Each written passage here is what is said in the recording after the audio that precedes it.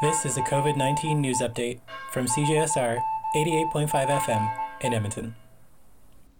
To understand the evolving impact of COVID-19 on ethno-cultural communities, researchers at the University of Alberta and the Multicultural Health Brokers Cooperative in Edmonton conducted a study.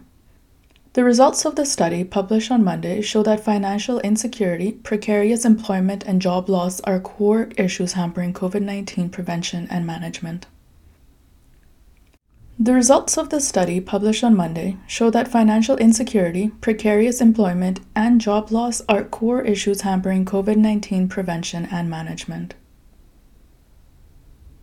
The surge of COVID-19 in ethno-cultural communities across North America and the pandemic's destabilizing effect on healthcare systems highlights existing core issues with systemic structures that result in poorer health in ethno-cultural communities. The researchers have identified community social capital and cultural brokering as key assets facilitating access to formal health and social system supports. For CJSR, I'm Savetta Cartwright, a master's student at the Alberta School of Business at the University of Alberta.